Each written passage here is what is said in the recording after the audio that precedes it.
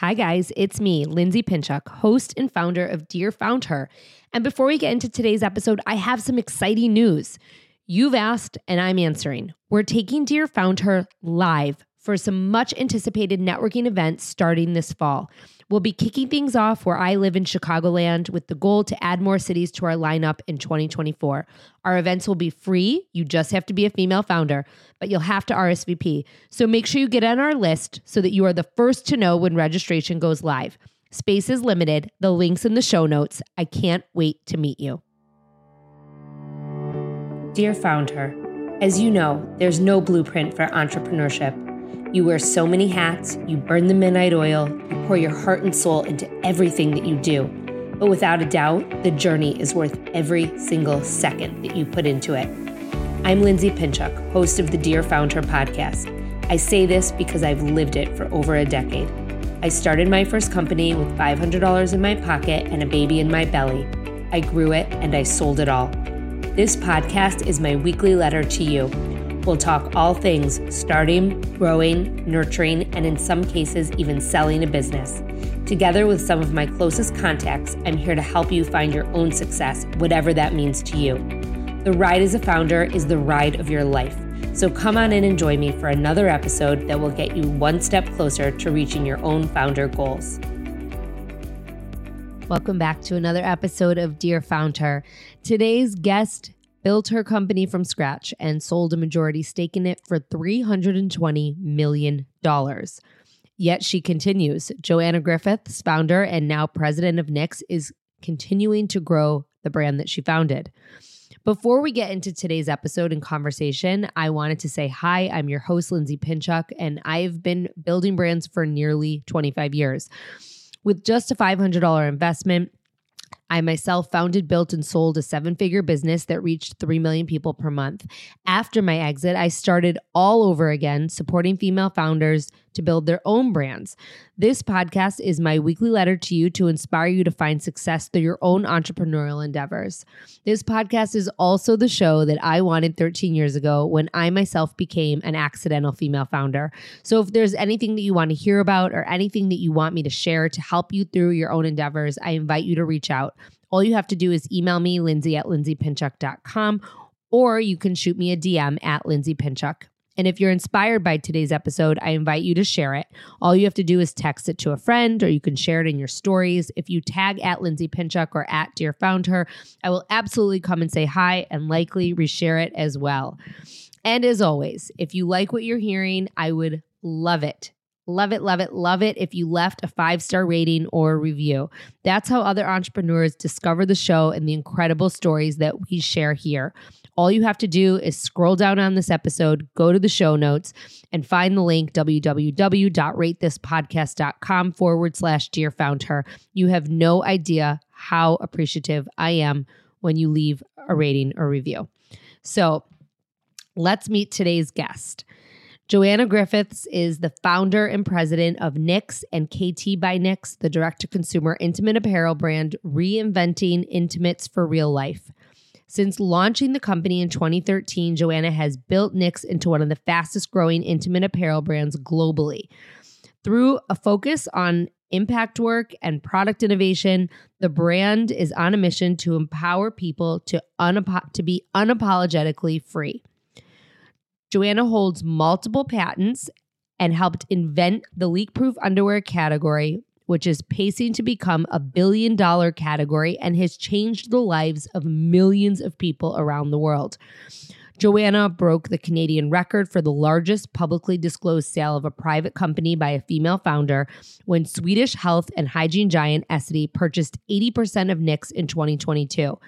Always one to push for greater change, when asked about the record, Joanna said she hopes that this is a title she holds for a short period of time and can't wait to cheer on whoever holds it next. I can tell you after my 1-hour conversation with Joanna, that does not surprise me. Today's conversation is filled with so much incredible wisdom. Let's not wait another second to dive right in. Come on in and meet Joanna Griffiths. So today on Dear Found Her, we have a female founder who I have watched very admirably for quite some time. She's someone you probably know. You've seen her in the press, and she has built a business that is, I can't even comprehend the business that she has built. Joanna Griffiths, who is the founder and president of Knix, is here live and in the flesh to share her story with us. Joanna, welcome to Dear Found Her. Thanks so much for having me. That's also a very nice introduction, so thank you. Oh my God, of course. You are really a force, and I am so excited to share your story. So I'd love to just get into it. Tell us your story. Sure. So I founded a company called Knix, Knix. We're best known for being pioneers in the leak-proof underwear or period underwear space. And so I came up with this concept to change the way that people thought about underwear, to really open the conversation around the fact that so many people leak, whether it's during your period, whether it's during pregnancy or postpartum. Came up with that concept probably, I don't even know how many years ago now. I think it's 16 years ago now, because I'm pretty sure it was 6 when I started talking about, founding the company. And now I've been at that for a decade. And really, saw a huge opportunity within the broader intimates landscape to create products that were very thoughtfully designed, that were designed with real people, real bodies in mind. I like to joke that a lot of intimates were designed to be worn for, 5 seconds or 5 minutes and then been taken off, and really didn't take into account, who was wearing them, how did they feel, was it working for them? And so set out to redefine from a product standpoint and a technology standpoint what these products could do for people. And then the other piece was to really redefine what a brand could be. And that's because I, like so many of us, grew up in the era of, Victoria's Secret and diet culture and a singular view of what beautiful was. And, I really was seeing the damage that was doing, not only for myself, but for almost every single other person around me. And so wanted to create a brand that truly celebrated people, that celebrated diverse bodies and different ages, and, really honored the fact that we are all beautiful and we all deserve to feel that way. And so that was our North Star. And that was, 10 years ago, we started with this little idea that was leak-proof underwear or period underwear. It's now become $1 billion category. The adoption rates globally are outpacing the tampon. So truly like an idea that I think deserved to exist.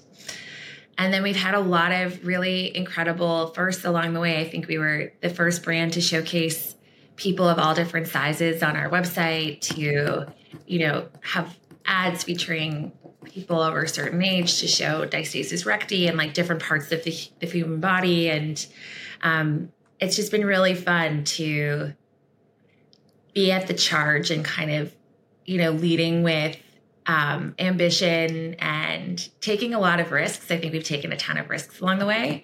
And then to truly be at a place now where we look around and these kinds of things that felt so breakthrough a decade ago are now table stakes, where the media landscape really has changed. And I think the way that we are marketed to and sort of speak to ourselves and speak to each other has changed too. So I want to go back a little bit. I don't want to spend a ton of time on the product development piece, but you developed a company from nothing to $1 billion. So I would love for you to try to remember, because so much has happened since you came up with this idea. When you first had this idea, what did you do? I mean, how did you go out and figure out how to make this product? You disrupted a category with a product that I think everyone who's around our age wishes that they had when they were, 12, 13, 14, 15 years old. Yeah. And you did it. So, I mean, what was that? Because where you've gone since then is tremendous. Yeah, I love product. It's one of my favorite parts about our company and what we do. And I like to kind of say that I'm a product hacker, not in the way that I think people think of like technology hackers, but really I think I have a unique skill of kind of bringing different pieces together and creating something net new as a result. So what I did was I bought every single product I could on the market. I sort of looked at 2 different camps. So one was, we're disrupting underwear. What does really great underwear look and feel like? What's the best underwear in the entire world that people would really want to buy, knowing that if we took that really great product and then innovated with this like technology that was leak proof and absorbent, that we would create something net new. So that was the easy part and the fun part, because, you know, who doesn't want to go buy a whole bunch of things, finding the best and kind of being in pursuit of that. The other thing I did was a little bit more nuanced. I was doing my MBA at the time and taking some pretty like experimental courses, I would say. And so for the absorbency side, I bought almost every pad and diaper, adult diaper on the moment. And I got a group of my friends and classmates to do a study with me where I would have them wear the products throughout the day. I would trigger text messages to them where they would have to go to the bathroom and release like pre-measured liquid capsules and dump them into the product, and then get back to me about like how it felt, you know, what was comfortable, what was uncomfortable. And so I did some pretty unique things like that to really learn from people what was working, what wasn't. I did a lot of what I call digital anthropology, which is spending time in online chat rooms and, you know, really speaking to folks who were being vocal about having stress incontinence or experiencing these like leaks, and, you know, what were they doing to solve for it. And I learned, you know, really interesting things. I learned that most marathon runners leak when they run. And when they pass by the water table, they're taking the cups and they're not drinking them. They're pouring them on themselves to conceal any kind of stain. So you just like, when you talk to people, you learn these things. And then you start to realize like, okay, this is a huge issue for athletes and runners. We better develop something that's going to work under run tights. This is a huge challenge for people who are pregnant. We should develop something that works for like your growing and changing body while you're pregnant and postpartum. And so, yeah, so it's like a puzzle, one step at a time. But what I think is so cool about starting a company, and it doesn't matter if you're making a physical product or you're building a community, there's a million different pieces you could put together to build the puzzle. And you never know the ones that are going to end up being game changing. And those pieces change over time. They do change. Sometimes you've got like almost everything right, but there's one piece that's just needs to be swapped out. And, you know, we were certainly a great example of that in the beginning. We had the right product, we had the right idea, but we were selling into wholesalers. And so our growth was really slow. And no one really took us that seriously. And it was super hard to explain because we had to like, you know, communicate through signage at stores. And so we decided to change that. We're like, well, let's go direct to consumer. Hi guys, it's me, Lindsay. So many of you reach out and ask me how you can work with me and how I can support your business. So I figured I'd simply tell you right here. Since leaving the company I founded and sold, I've helped dozens of companies, big and small, build their organic marketing strategies through my signature method, SWEEP. SWEEP utilizes social media, your website, emails, events, partnerships, and publicity to generate and execute cost-effective, community-centric marketing strategies to ignite your brand. Big companies hire my do-it-for-you services where I build your strategy and work with your team to implement it or find you the right resources to do so. I also offer limited do-it-with-you services where I guide you along the process of doing it yourself. You can also bring me into your company for a keynote address or a workshop to help your team level up and ignite your brand. If you're looking for that added layer of guidance, please reach out. There's a link in my show notes. Book a call with me and let's see how we can work together. I can't wait to meet you and to learn about your business. Now, back to the show. How long did it take from conceptualizing to all this research to actually having a product? Yeah, so it was, I'd say I came up with the idea. I didn't do very much with it. It was like what I would talk about at parties. I'd be like, oh, I have an idea for a company. I worked on the like more intense research stage for probably 9 months. And then it was about another 12 months to develop the product, get through prototyping, and have something in hand that I felt comfortable moving forward with. And when you did launch, how did you launch? Did you launch with a particular retailer? Did you launch retail and D2C? And I do want to segue into, because you guys made a huge pivot. So I want to get into that. Yeah, we launched it was 2013. So we did what every brand did in 2013. We launched with the crowdfunding campaign. I remember talking to potential investors and they're like, what's your launch strategy? What's the big plan? And I was like, oh, I don't have a big plan. You really kind of realize that a launch is a big moment. So we did a crowdfunding campaign that went reasonably well for us, but I recognized it was really hard. And so my background was in PR, and I came up with a PR stunt to pitch a big department store to pick us up as a brand through our crowdfunding campaign that had never happened before. It had always been individuals. What was the stunt? To get them to buy through our crowdfunding campaign. So this idea that like a brand could be discovered through crowdfunding and then land like a nationwide department store deal, which got a lot of attention. It got a lot of press because at the time it was like, oh, Lindsay's going to buy a pair of underwear. My mom's going to buy a pair of underwear. Like your brother's going to buy that weird sock heater. It's just like one-offs for everything. And so this was sort of a pivot where, it kind of elevated the whole crowdfunding concept that big retailers could take notice. But that also, to what you're sort of referencing, that set us down on this very particular path that I had no intention of being on, which was, finding myself with a team of like myself and one other person selling into a huge department store and being like, wow, this is a lot of work. And we can only do wholesale now because we don't have the time or resources to do anything else. And so that decision, while, clever and cute and got us press, kind of locked us into a 2 to 3 year strategy that ultimately like didn't work. So let's talk about that strategy. So you launch in which store first? Hudson's Bay, it's called. So it's the biggest department store in Canada, which is where we're based. Mm-hmm. They own Saks Fifth Avenue. Right. And they have like, is Holt's part of them too? They own Holt Renfrew. No, they don't own Holt Renfrew. That's a different family, but that would be the rival. Okay. There's a funny story there. The day that I met with Hudson's Bay, I met with Holt Renfrew in the morning, the other department store. And they had passed on us. They didn't get the idea. But when I went to the Bay, Hudson's Bay, they asked me where I came from. And I was honest. I said, oh, I just had a meeting with Holt Renfrew, which I did. And they didn't ask me how it went. They just panicked that I was meeting with this other retailer. And they wanted you. And they were like, well, we want you. So don't work with them. We're going to make you an offer you can't refuse. And they had no idea that other company had totally said no to me like half an hour.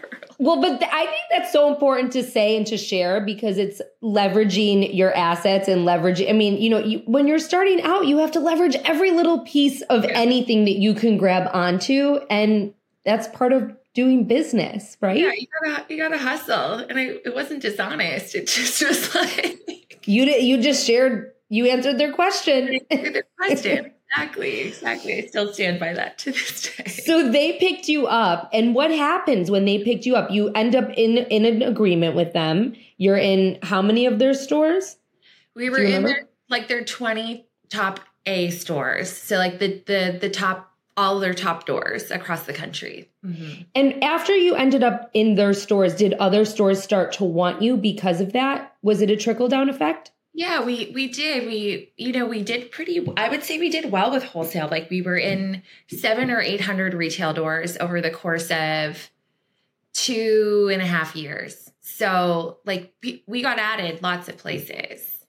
Yeah. So in 2016, you pulled out of 700 retailers to go direct to consumer. Yes. What was the kind of the linchpin for that happening and what caused you to make that decision? When something's going on in your life and everything is telling you that you're on the wrong course, yep. There were so many things that were signaling to me that this wasn't the right thing to do. So I can give you a couple of give me a couple of those things. So because we were selling underwear and the wholesale price was like relatively inexpensive, we didn't have like a single big account. Like every store was doing a small volume, but every store felt like they had the right to dictate what we did. So we were in kind of this unique situation where we had all these accounts None of them were big enough to really like do something meaningful with, but all of them we had to kind of cater, like really, be very considerate of what we were doing elsewhere. So that was one thing. The second piece was sizing. So a lot of the stores wouldn't carry our full size range. And we were out there in the world with messaging around like size inclusivity and everyone's welcome. And we would send customers to these retail locations. We'd list them on our website. We'd say, hey, you live in Chicago? Great. We've got 3 stores in Chicago. Like, here they are. And the customers would drive to the stores and they'd go and they would only have size medium, maybe a size large. And so that was becoming a really damaging experience for the brand and for the customer. So that was like— You weren't practicing what you were preaching. We weren't. That was a big one. The third one was we landed probably the biggest interest in order that we'd had in the whole history of the company. But it was for a big retailer, because we sold into kind of sports retailers too. And they had a huge gun business. And it was during the time where I felt like school violence was at a peak. I think we've all seen now that's like absolutely not the case. There is no peak. And it just felt uncomfortable to me. So that was another one. I was like, I've been working on this order for 2 years. We finally got it. And I'm not excited about it. And so that was another signal where you're working so hard for things and you get them and you're like, oh, it still doesn't feel right. And then the final one was not due to choice, but due to like sort of having no other option. We did another crowdfunding campaign. So we developed this like incredible bra.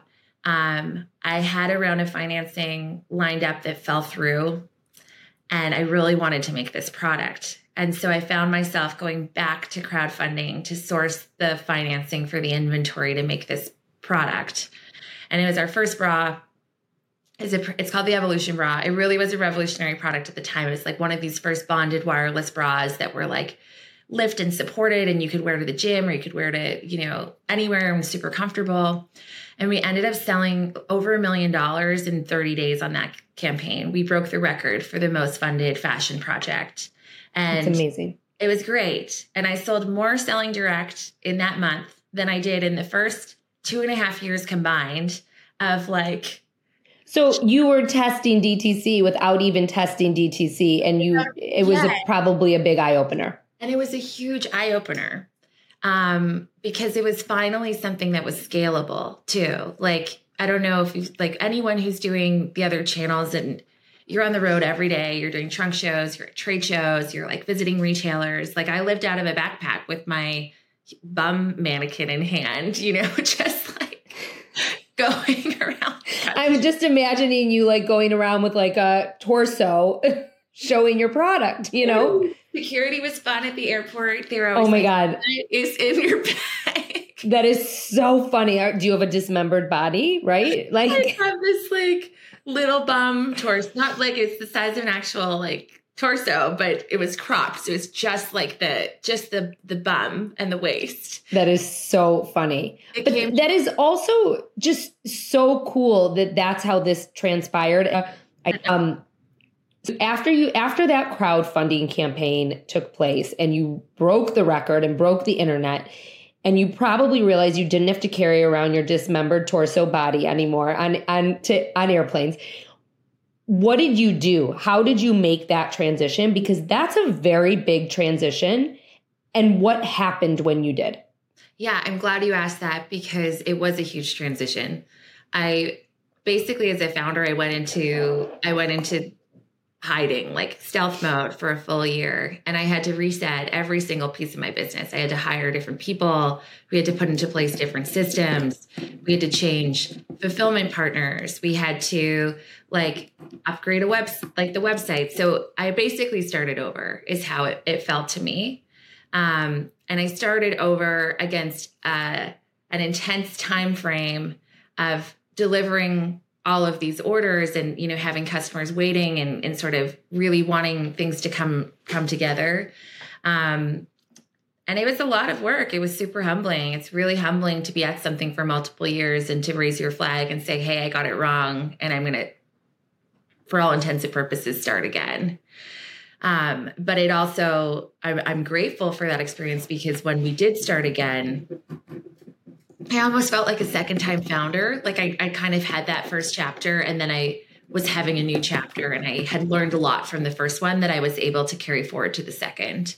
But yeah, it was new systems, new technology, new partners, new team members. I really appreciate you saying that and also saying that it took a year, because I think it's really important for people to listening to know and to understand that pivots don't happen overnight. And even when you have a great idea and you know that you're on the wrong path and you need to readjust, you have to do the due diligence to get on that right path in order to move forward successfully. Yeah. And it might take time. It does take time. And that's why I say I went into hiding, because I did. It was one of the hardest years I've had of my life. I worked super, super hard. And I went into a borderline state of depression at the time because I felt so much pressure to get it right, because it was finally working and I didn't want to mess it up. And then were you in stores still at that point during the transition? Like, how did that? Yeah, that's a great question. So we started basically a year transition at the same time to pull out of all retail stores. So it started with saying like, we can no longer ship to you. We were at like an at-once business. So if someone placed an order, we would always have stock. We'd ship it to them. So we moved to like a pre-booking system. And then we said, okay, this is our last, season doing pre-booking. After that, we're no longer going to be shipping to partners. Did people think you were going out of business? No, but a lot of our wholesale partners were very upset with us. And I'm sure there's still a group of small business owners out there that don't like me and don't like the decision that I made, because they believed in us first. And the truth was we just couldn't do everything. We had to focus. But at the end of the day, it's very admirable that despite that, because I know like most people in general, but especially founders, none of us like to be disliked, right? We're people pleasers, a lot of us. And I think that that's a really admirable thing that you moved forward with what was best for you and your business, despite what might have been going on around you and maybe still is. Yeah. Don't you think that's one of the hardest things you have to learn as a founder, is to make the unpopular call for the greater good of the company and the team, even though you hurt people or not everyone's happy. Yeah. Yes. I made the decision to sell my company and my team had the choice to either come or not. And they were all included, but there were people that weren't happy with that. And, my vendors weren't happy with that. They relied on my business for a lot of promotion. I get it. And so, but I think it's really admirable that you did that and that you stuck by it, because obviously this decision is what changed the whole trajectory of your business and your life. Yeah. And if I hadn't changed, maybe my team would be like 20 people in size, we'll be 400 in 6 weeks. Like it's amazing. It would have been so different, So I am grateful that I stuck to my guns on that. I am grateful that you asked the question about what the process was like, because it was hard. And I think sometimes we, is glamorize a word? Yes. We make everything look easy and we pretend that it's like, a pivot, just push a button and, here we are. Like every pivot is hard. There's a lot of work and you're often living in two worlds at the same time, the current world and the place you're going, And based on what you just said, I think a lot of us too are just guilty of not wanting anyone to see the hard times, right? Like we don't want anyone to know that hard things are going on. And, you just said like we glamorize it, but like it just as founders too, we want people to think everything is okay on the inside. And it's very hard to tell people otherwise. So that's why I do ask those questions, because it's so important to know that everyone has bad days, everyone has bad years, everyone has pivots that they have to work through, like even Joanna Griffiths, who sold her company for $320 million, has a bad day. And I think that it's important to say that. So thank you. No problem. And I think the key thing you said there is everyone has bad years. Like it's not just a day. You can be in a rut for a whole year, Like it's business is not as much as investors and other people want to make you think it's not a hockey stick that's up and to the right. There's like natural plateaus that happen while you like gear up for what's next. And so you can have, it's not always just a day. So up until the time that you made this pivot, you described 2 crowdfunding efforts. Did you do any other fundraising before the pivot? Yes, I did a seed like friends and family round right before we launched. So before we sold our first item, I did a friends and family round. And then we ended up doing a small round right before that second crowdfunding campaign, but it never felt like a guarantee for me because that previous one had fallen through. So we were really capital efficient. It was like less than $1 million to generate our first 50 million in revenue. So we raised money, but by comparatively speaking, it was a small amount. Yeah. Today's episode is brought to you by Hivecast, an amazing agency providing high-quality podcast production made simple and affordable. I hit the jackpot when I came across Hivecast. As I pieced together services from contractors all over the web initially to help me with my podcast, Hivecast was everything that I needed all in one place. For just $500 per month, they not only produce and edit 4 episodes, but they also create the marketing assets. Emma, my account manager, is amazing, making sure that I'm on task and that we can schedule episodes regularly and by my deadlines. Honestly, the time saved working with Hivecast is worth at least triple what I'm paying.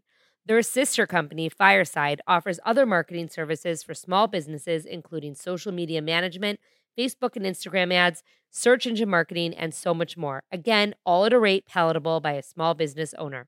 The best part, there's no contract. You can purchase their services as needed on a monthly basis. Use the code FOUNDHER and save 50% off your first month of services. Give them a try. The decision to outsource this part of my business has surely saved me a ton in the long run, and it was the best decision I've made for my business. So one of the reasons why you came onto my radar when you did, it was probably around 2016. I'm looking at my dates right now. Is because of the way that you went into investment meetings and you were pregnant. That's why you came onto my radar when I was at Bump Club, and you were pregnant going into these investor meetings, and people weren't so thrilled with the fact that you were pregnant, and people questioned you. And I'm assuming most of the people that questioned you were men.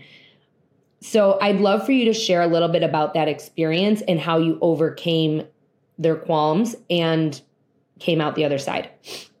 Yeah, so I did 2 rounds of financing while pregnant. The first one was not by choice. I, again, had gone through a really long process, had run a really good process, I think, and had picked a partner. And at the 11th hour, I think, in fairness to both of us, we both felt like it just wasn't going to be the right fit. So we ended up parting ways.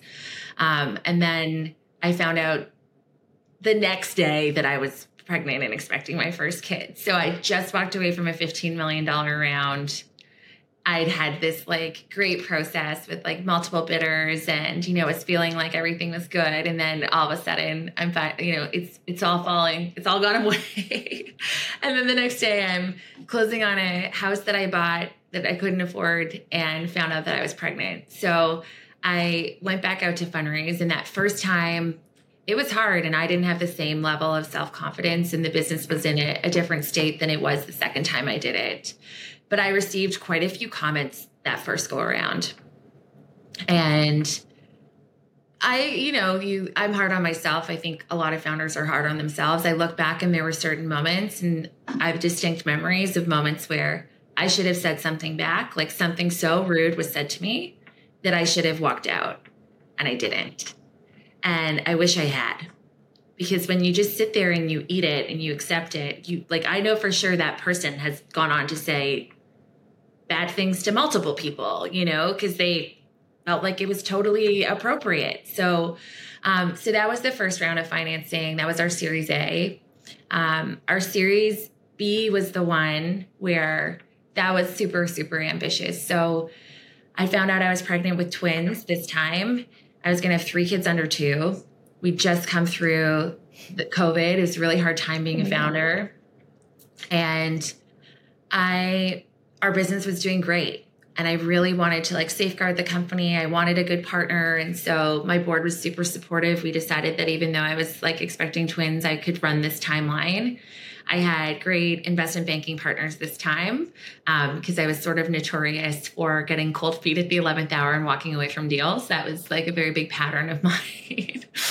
And we set out for the process. And I think I was a bit naive in thinking that Knix had gotten to the size and scale where people would not say those things to me anymore. And I was pretty disappointed to find out that coming out of the first like investor speed dating round that I did, that there were still some people who were raising questions about my ability to build the business and be a mother. Like, is she going to take the money and run? No one wants to be the last money in before she goes and has her twins. Like, just really questioning how I viewed it. They were questioning my ability to manage resources. Like, it's my time, it's my company. I've obviously gotten quite good at this to build it to this size and scale. I know how to delegate, but still some questions there. And so I set a very specific rule during that fundraise. I said, anyone who questions my ability to be a parent and to build this company is immediately cut from the running. I don't care if they have the highest bid or they have the lowest bid. They're not allowed near Knix. Good for you. Yeah. And it worked well. Yeah.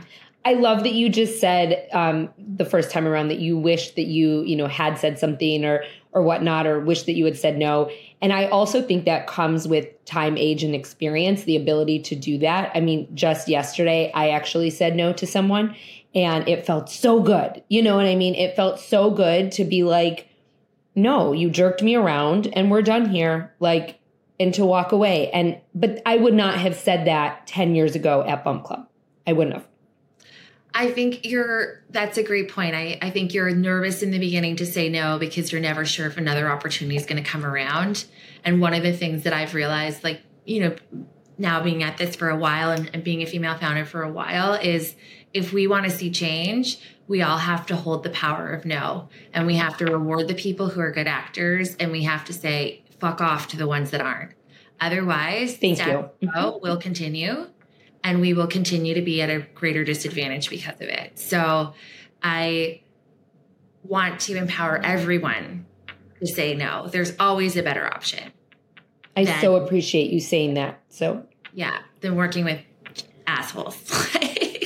No, I totally. I mean, and I think, to your point, I do think in the beginning, everyone in the beginning is so afraid to say no because of the opportunity and is this going to come along? And so we compromise ourselves and, we work with people who are assholes who you want to tell to fuck off, I mean, it happens. It's part of the process. But I just think that you saying it, me saying it, and continuing to say it over and over again, people do hear it. And I think that it's really important that we say these things, Agreed. Yeah. So we just went through like almost the whole timeline of Knix. Yeah. When was it on the timeline that you realized, shit, like I have an incredible fucking product? The product piece, I've known along the way. We would always, even when we were selling to wholesale and things were small and it was slow, there was one consistent thread, which was we would always hear from customers, this product is changing my life. Like that was kind of a lifeline throughout where people really, really, really appreciated that. And so the product piece I've kind of known. But when did you realize that like you'd made it, like the company and the brand had made it, not just the product, I guess? It's probably around 2018 or 17. I won this competition with Shopify. We got to, we were like one of the fastest growing companies on the platform. And we got to go to the New York Stock Exchange and ring the bell and go to Fiji. And it was like, Knix was there. The Gymshark folks were there. Like, it's just like a lot of really great founders. And that was a moment where I was like, wow, I actually think like this is pretty cool. There's so many vendors on the platform and we're one of the ones that are growing the fastest. So that was certainly a standout moment. We've done a lot of interesting campaigns and it's not about the product, but where it's had a big ripple effect. And I I've seen the power that we can have to drive change. Like whether or not we get credit for it, the impact is there. So those have been some big moments. And then there were moments during COVID when we were, everyone was struggling to make the shift to online, and we'd done that years earlier, and we just had all these products that everyone wanted because they were so comfortable. And what better time to try period underwear than when you're at home? If you're skeptical, you have a leak, who cares? Go to the bathroom, change your pants, So stuff started working, but I don't know if we can relate to this or not. There's always a fragility in your business where you never feel like you've made it. You always feel like you have to keep going because it feels so precious that you got the success, and I'm hyper aware that it could be taken away at the same time.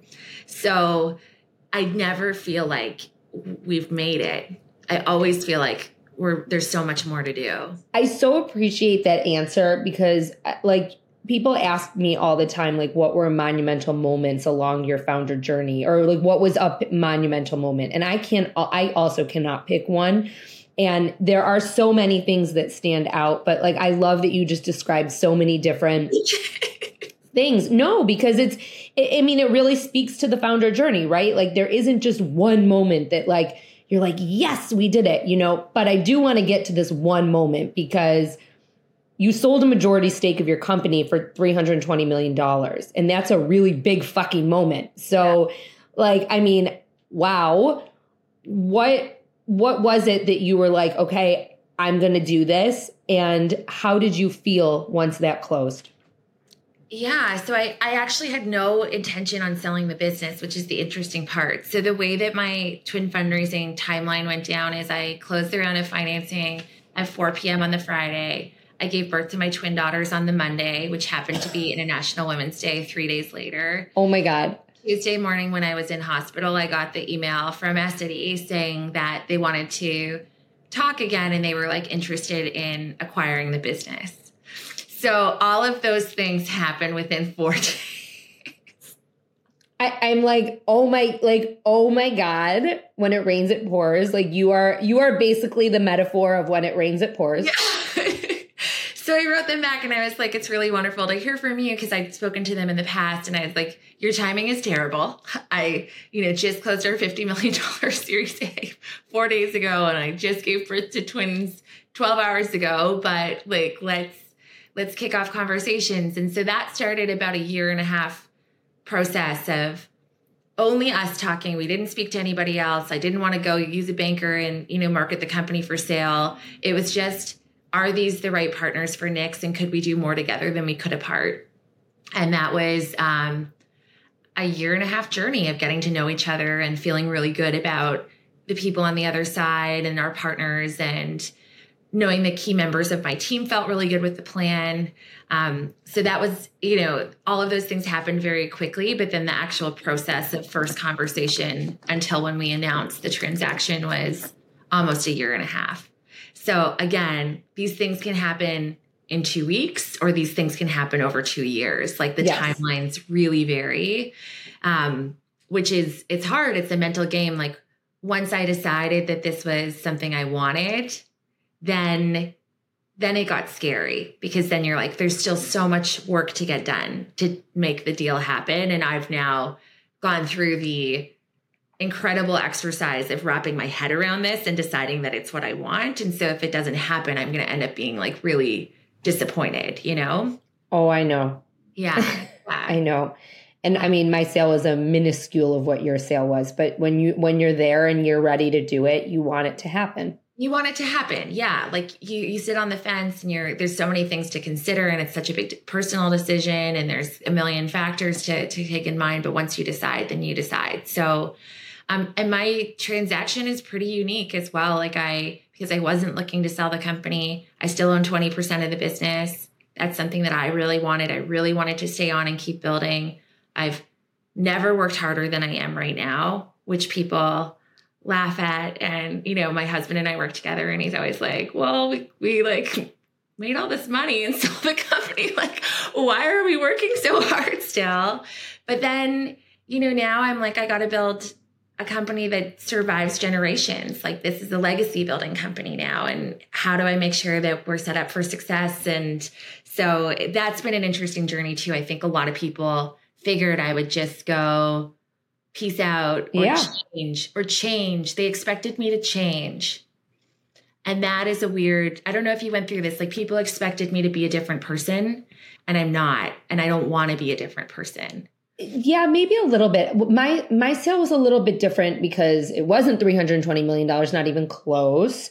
But I think that like people expected me, like people just thought like, oh, you sold a business, you must be a gazillionaire. I'm not. And like, and I don't think people understand what goes into selling a business, not just like to your point, it took months and months to happen. And it was mentally taxing, and you're shaking your head. I'm saying that so the people listening know that you're shaking your head. I'm agreeing. And yeah, it was so hard. And at the end of the day, like I needed a different exit. Like I was done. Like I was in a life stage business that I was the face of, and I couldn't do it anymore. Like it was weird. Also, like I had school age kids to be talking about strollers to people. Right. But people expected me to, and I didn't want to. And so I like just really wanted to get out. And so, but it was just really fucking exhausting, the whole thing. And then I was on for 2 years, and then I made the decision to leave my baby because it wasn't being managed the way that had been promised to me, essentially. Yeah. That's probably what I can say right now. And I'm going to air this. And, and that was a whole other like sitting Shiva and, mental mindfuck. Totally. Yeah. And it's so interesting. A lot of people warned me about that. Like, they're like, it's not going to be the way that they said. You're not going to like it. You're going to be out and all these different things. And I do feel really grateful that it's actually worked out to be a good partnership. I'm so happy for you. Yeah. But I also like dated them for a year. And you know what I mean? Like my team's like, we're so lucky. And I'm like, we are lucky, but I also like, this was so intentional too. But I've heard so many sad stories, or the sponsor leaves and then all of a sudden I had that too. The person who led my acquisition left within 2 months, and it was like at the company, she was my liaison to the company, and it was a nightmare. Yeah. But it is not a sad story. My story is not a sad story because I couldn't be doing this if I was still doing that. And like, I do believe everything happens for a reason. Great. I have 2 more questions to ask you. I want to be mindful of our time. Really quickly, if you were advising someone who's selling their business, what are 3 things you would tell them to look for? In a partner. So, ironically, because of that thing we just spoke about, so the fact that your main liaison at the organization might leave, I would look at the tenure of the employees that have been working there. Like, how long have they been at the organization? One of the things that stood out to me about Essity was everyone we were working with had been there for 10 plus years. It was really like a family-driven company. So I had conviction that my main contacts weren't going to leave like the next day. So I would look at that. I would look at their track record and history of acquiring other companies. If they're talking about, what's the plan for integration? Are you going to be fully integrated? Are they going to keep you separate? Can you do reference checks with other companies that they've acquired before to really make sure that that's true? I think that tends to be a big thing is people say they want to keep you separate, but then they want you to use all their systems and get on their, and then all of a sudden you're not separate. So that would be another one. And then what would my third thing would just be to really think long and hard about what it is that the person wants and whether their energy level is to continue on, because there's so many different ways that founder transitions can happen in an acquisition.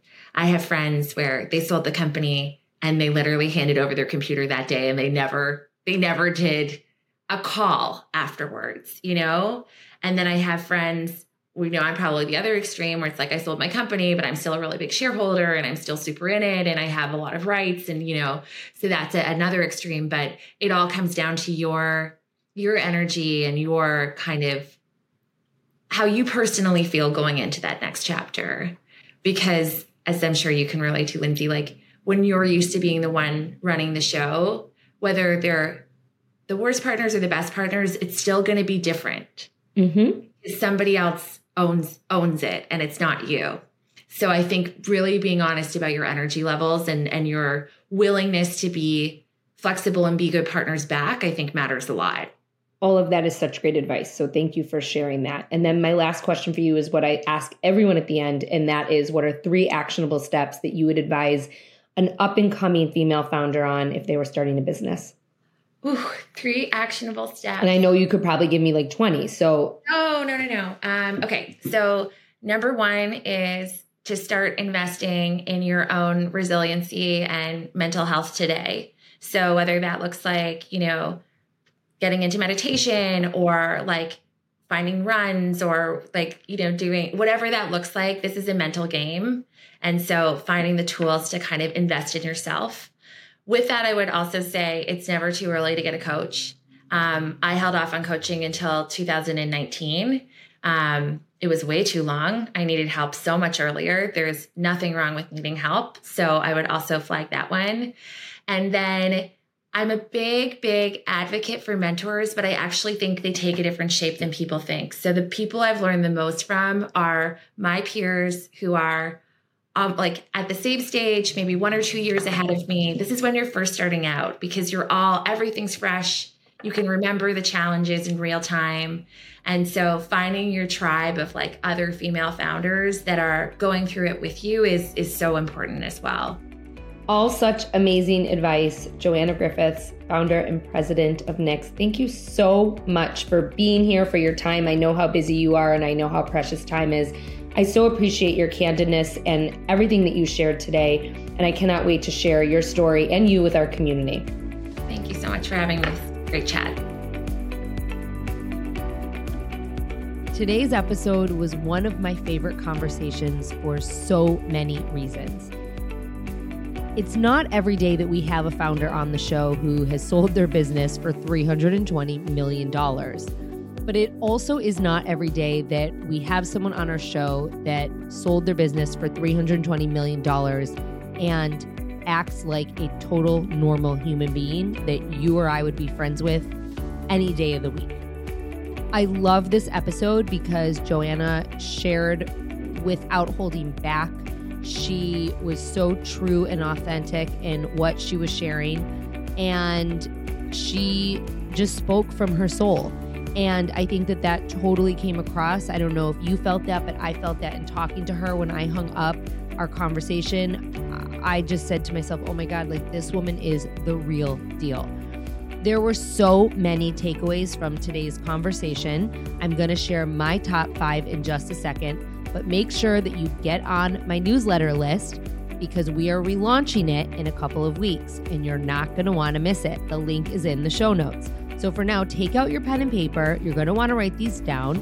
I'm going to give you my top 5 takeaways from today's conversation. Number 1, when you're creating a product, do your market research. Anything that you can do to find a solution for the problem you're trying to solve, do it. Get creative and think outside the box. Number 2, you have to know when to make a decision that's going to impact your business, good or bad. You have to trust your gut, you have to trust your instinct, and you have to go for it. Number 3, believe in yourself and set your own parameters. Joanna cut out any investor who questioned her ability to run the company and be a parent.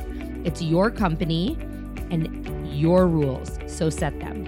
Number 4, invest in your own resiliency and in your mental health. Number 5, find your tribe of female founders that are going through it too.